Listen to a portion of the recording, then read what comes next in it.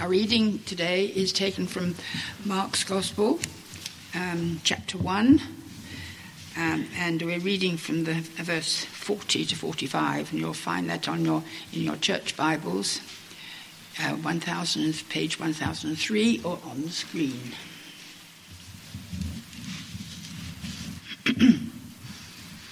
A man with leprosy came to him and begged him on his knees, "If you're willing, you can make me clean." Jesus was indignant. He reached out his hand and touched the man. "I am willing," he said, "be clean." Immediately the leprosy left him and he was cleansed. Jesus sent him away at once with a stern warning. "See that you don't tell this to anyone, but go show yourself to the priest and offer the sacrifices that Moses commanded for your cleansing as a testimony to them." Instead, he went out and began to talk freely, spreading the news. As a result, Jesus could no longer enter a town openly, but stayed outside in lonely places. Yet the people still came to him from everywhere.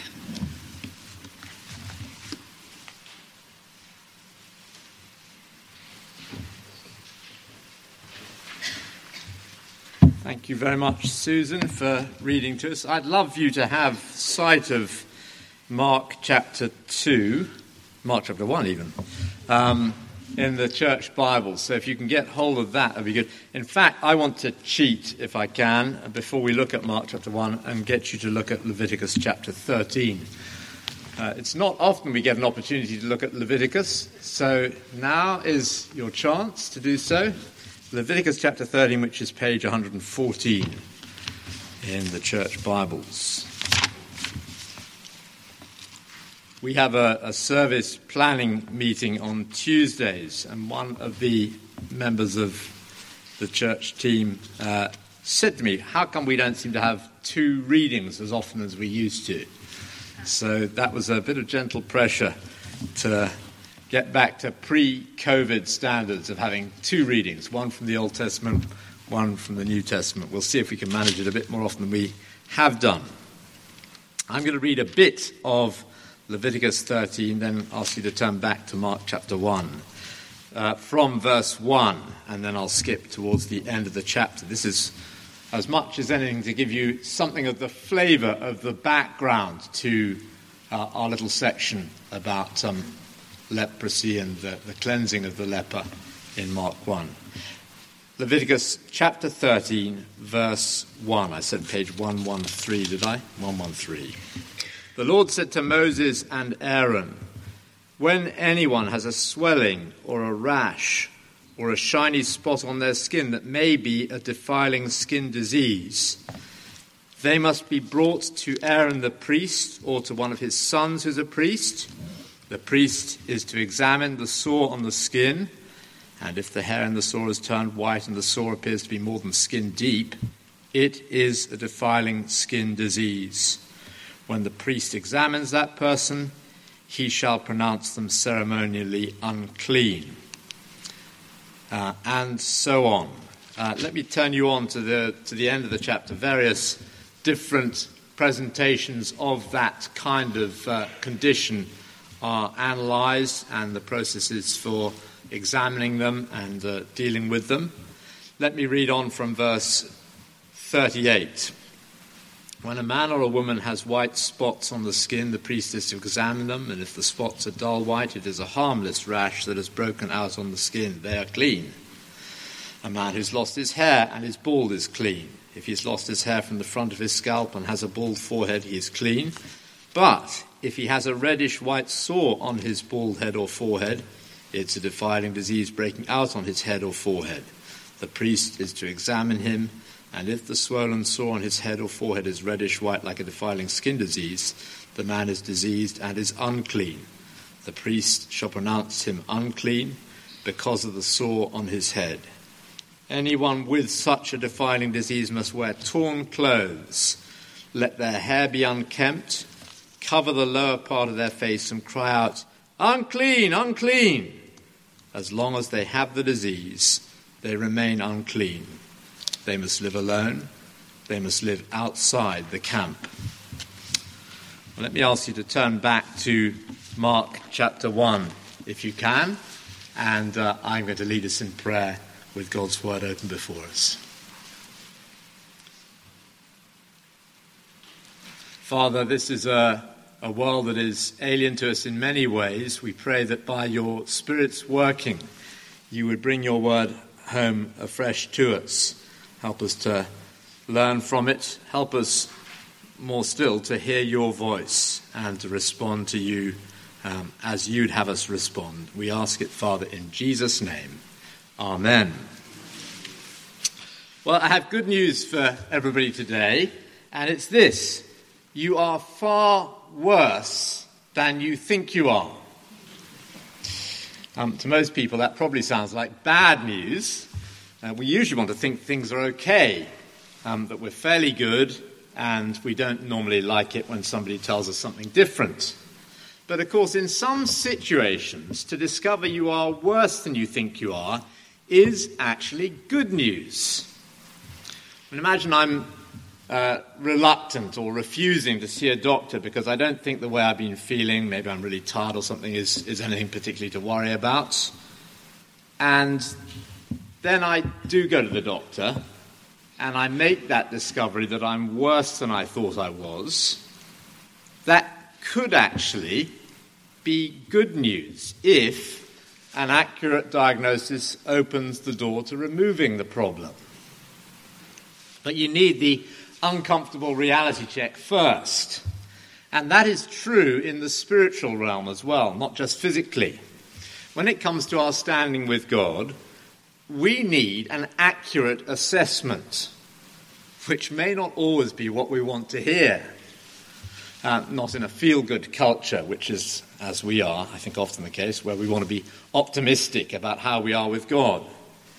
If we find out, however, that we are worse than we think we are, that sin runs deeper than we ever imagined in our lives and in our personality, and that reality check opens up our lives to God in a healthy way to deal radically with our sin, well, in that case, the unwelcome cold shower of reality may be good news.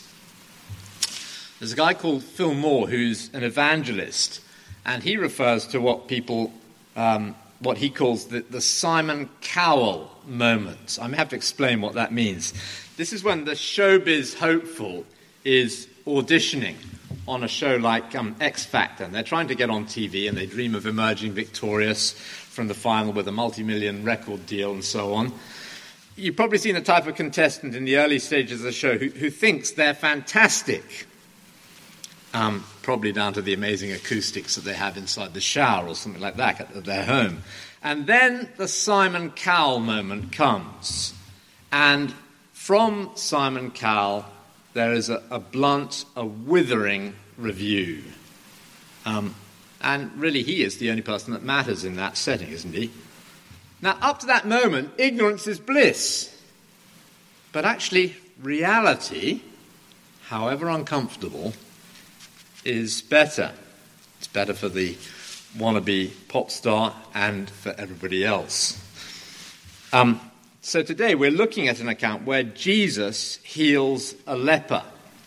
And I hasten to say Jesus is very different from Simon Cowell, but nonetheless, the episode is something of a reality check for us. Not because we are ever likely to get leprosy, but because leprosy is a picture in the Bible of our sin and the way that makes us unclean before God.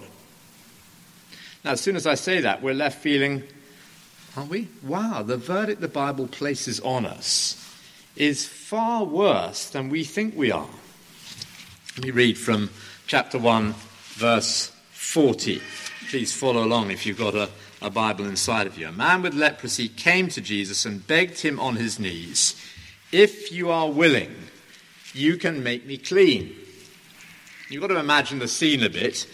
A man is ringing a bell. He's shouting out, as we read in Leviticus 13, "Unclean, unclean." And suddenly, The crowds around Jesus are scattering. Mothers are clutching children to their sides as this repulsive creature passes. So up until this point, Jesus is always being jostled. Now the crowd around him is dispersing. It must have been something like that. Because for a start, leprosy looked unpleasant as the ulcers and nodules and deformed bones disfigured the body. On top of that, it was considered highly contagious and therefore a hazard to others. And to crown it all, it made you ceremonially unclean. So if anybody had any contact with you, they were immediately defiled as well and had to be quarantined off from normal social intercourse.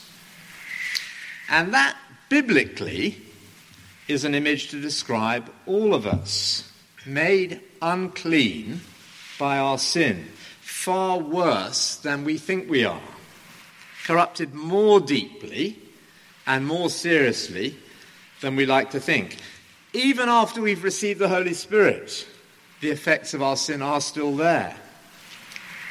I often find myself saying to people who are having trouble in their marriage, the problem in this marriage, as in every marriage, is that there are two sinful people in the marriage, which of course we rarely see clearly if we're in the thick of it.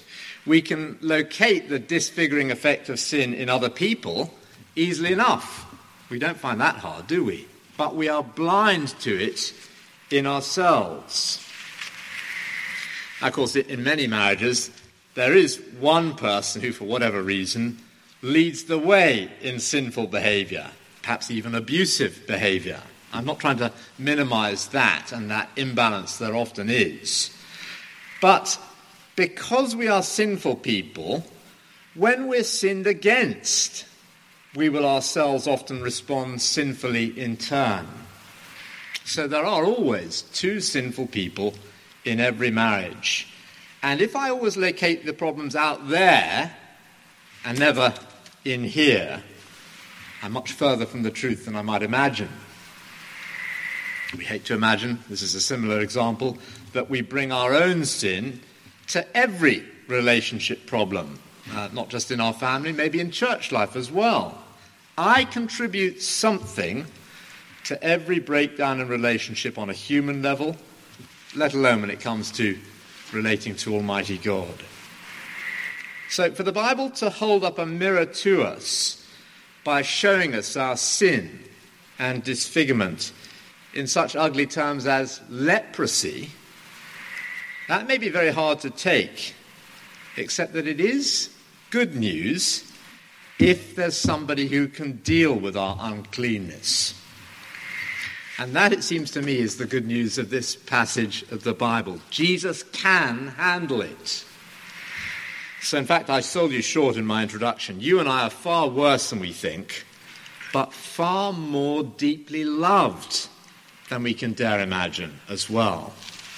And I want, therefore, just in my remaining time, to point you to the character of Jesus Christ here, and I hope, therefore, we'll be leaving encouraged by what good news this passage of the Bible is for us all. Perhaps the first note on Jesus' character in verse 41 was unexpected to you. Verse 41, I think it adds poignancy to the whole account. Verse 41, Jesus was indignant. That is not what you might expect if you bought into the sort of decaf Jesus, a Jesus who's had all emotion taken out of him.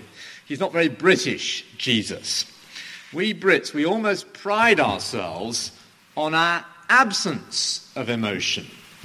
My wife Susu is American, and she chuckles about the way when Brits are offered second helpings at a meal, they politely refuse. Oh no, I couldn't possibly. And they do that once. They do it a second time, twice. And then maybe the third time they say, oh, go on then, just a bit, which was what they wanted all along, of course. So culturally, we can't even show enthusiasm about a second helping. We are not given, Brits, to displays of emotion. But Jesus was a real flesh and blood human being with definite emotional responses to all the different human situations that he encountered. Indignant, it says here. In other words, it hit him in the pit of the stomach when he encountered this disfigured, alienated, outcast leper. He felt it viscerally. This should not be. And then he reached out across the divide. This is verse 41b. He reached out his hand and touched the man. I am willing, he said. Be clean. Almost sounds like Jesus had to reach out because instinctively the lepers got used to recoiling from human contact over the years. So we are wrong if we think of Jesus as pretty cool and detached, speaking rather like a robot. I am willing. This is a week, isn't it, where artificial intelligence has been in the news. I wonder if I'm allowed to tell you about my first meeting last week with a robot Hoover. This Hoover talked, but I don't expect it felt much emotion as it bumped around my friend's kitchen. Well, Jesus was different. No robot about him. He had a heart filled with indignation and compassion. He reached across the distance, perhaps, I guess, the first touch that the leper had had from another human being in years and years. I am willing. Be clean. And verse 42, immediately the leprosy left him and he was cleansed. Now, I know most people here, we have lots of pranks in our family. Most people here, I imagine, are well beyond childish pranks. But if you aren't, you will know that you can have hours of fun because salt and sugar look similar. So you only have to put a small bit of salt in some sugar and it affects the taste completely. It defiles it. It doesn't work like that in reverse. A small bit of sugar cannot sweeten a bowl of salt, or not noticeably anyway. And everything here tells us to expect, or everything in what we know of leprosy from Leviticus 13 and elsewhere, tells us to expect that, a little brief contact with leprosy should defile Jesus. Normally, a clean person touching a leper doesn't sweeten them at all. But in this case, all the normal rules get reversed. Instead of defilement flowing from the leper to Jesus, cleansing flows from Jesus to the leper. And that is completely unheard of. Actually, the next surprise in the story is that Jesus actually wants it to stay unheard of. The man isn't supposed to broadcast what's happened, presumably so that the crowds won't mob Jesus for all the wrong reasons. So verse 43, Jesus sent him away at once with a strong warning, which is a bit of a decaf Jesus translation there. Literally, it's with a roar. Real emotion again. See to it that you don't tell this to anyone, but go, show yourself to the priest, and offer the sacrifices that Moses commanded for your cleansing as a testimony to them. Why do you think there was that emotion as Jesus gives that command? Well, think back to the reading in Leviticus. The priests were like the quarantine officers under Israelite law.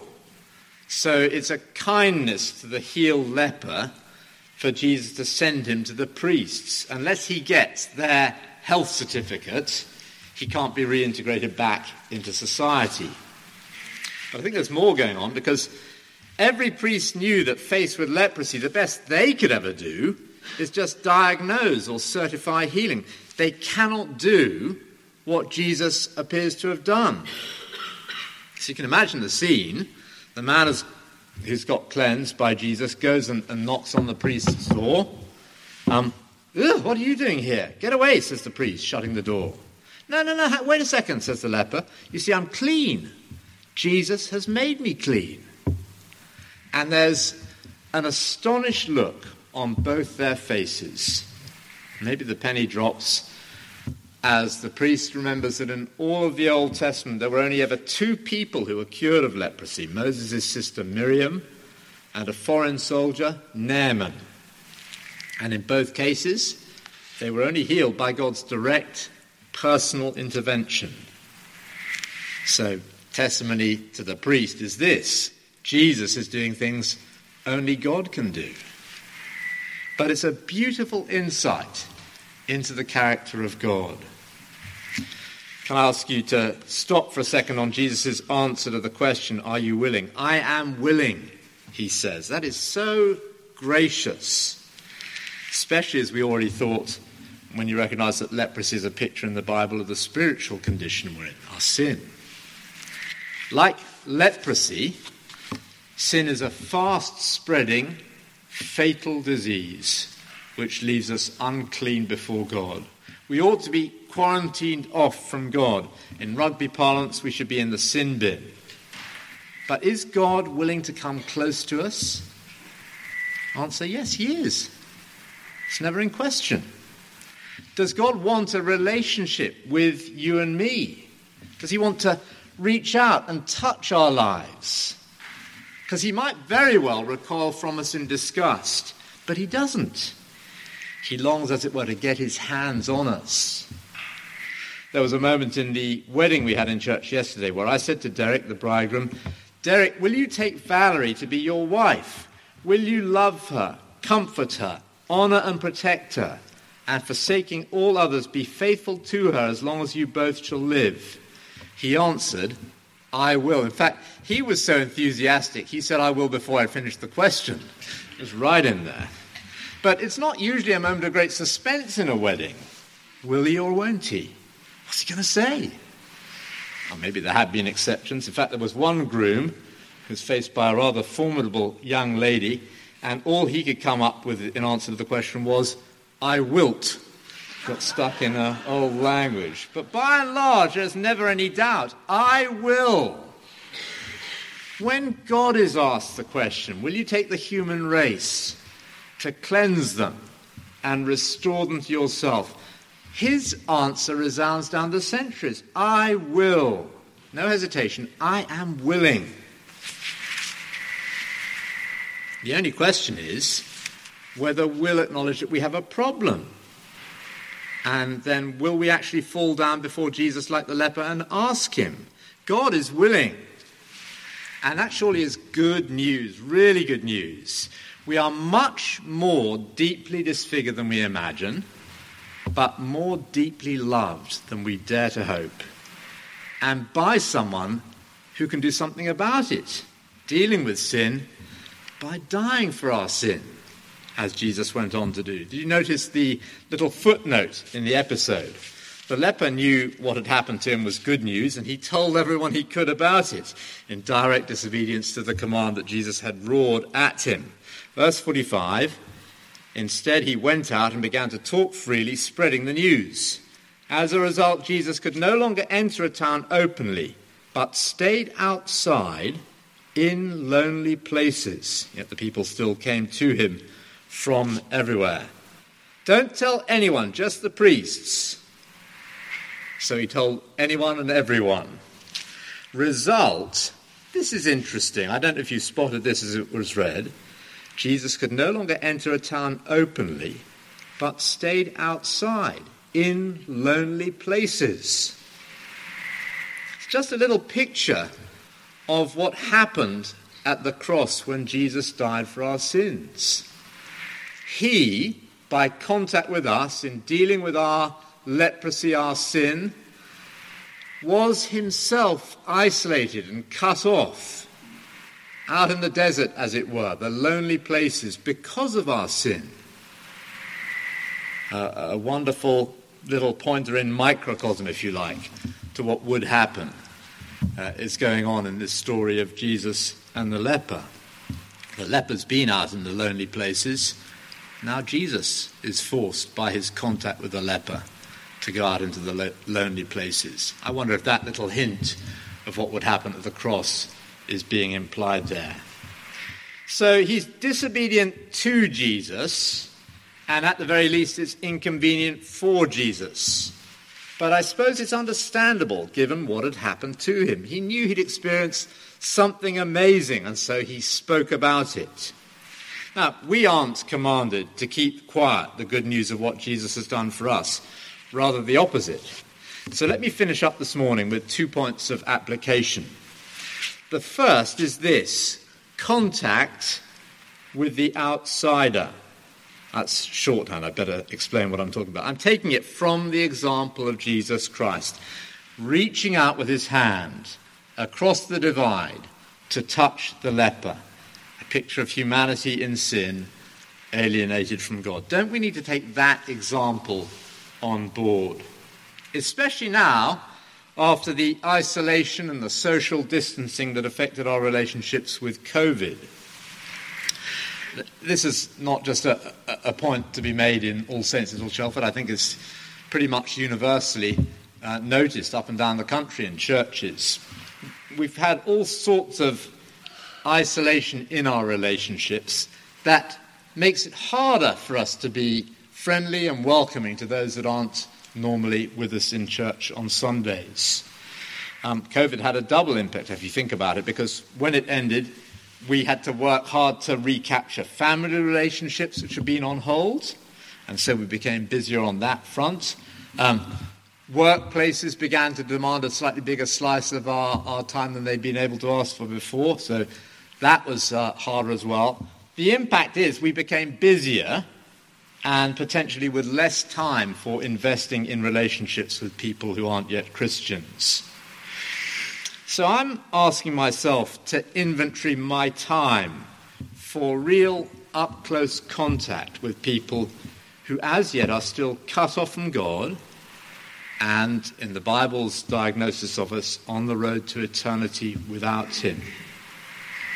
We're laying on a course starting this Tuesday called Big Questions, looking at some of the questions that people might have about the possibility of there being a God, why all the fuss about Jesus, and so on. Can we take the Bible seriously today? They're good questions to give people a chance to discuss, and I guess any question is allowable in a course like that. It's great to have courses, isn't it? Courses are good and necessary, but without contact first, who's going to come?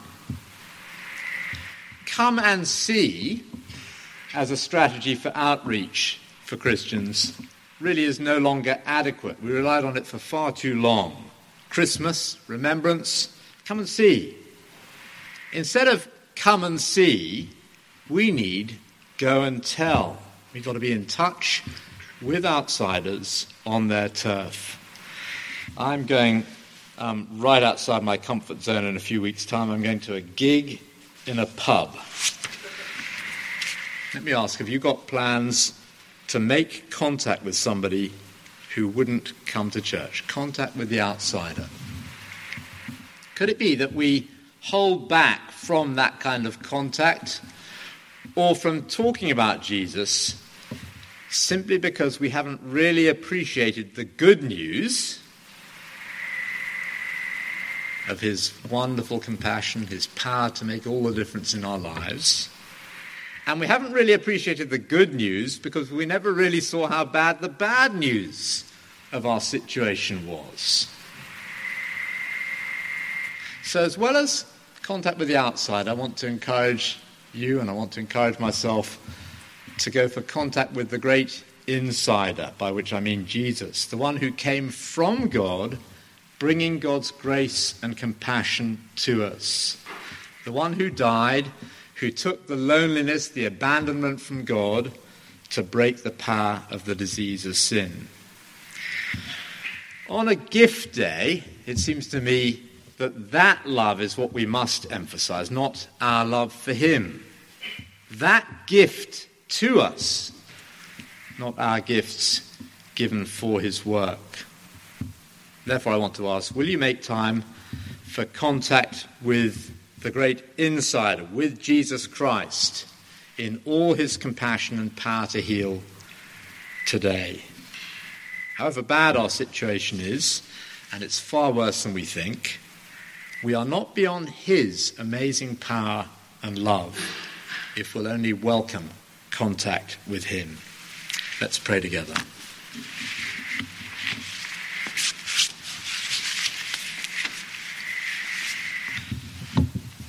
And we thank you, Lord, for preserving this wonderful picture of the compassion and mercy and power of the Lord Jesus. We thank you that he reaches out to us today and says, as it were, I am willing.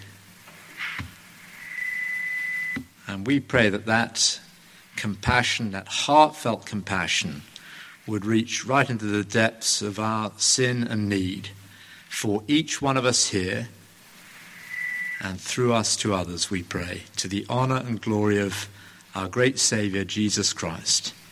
We ask it in his name. Amen.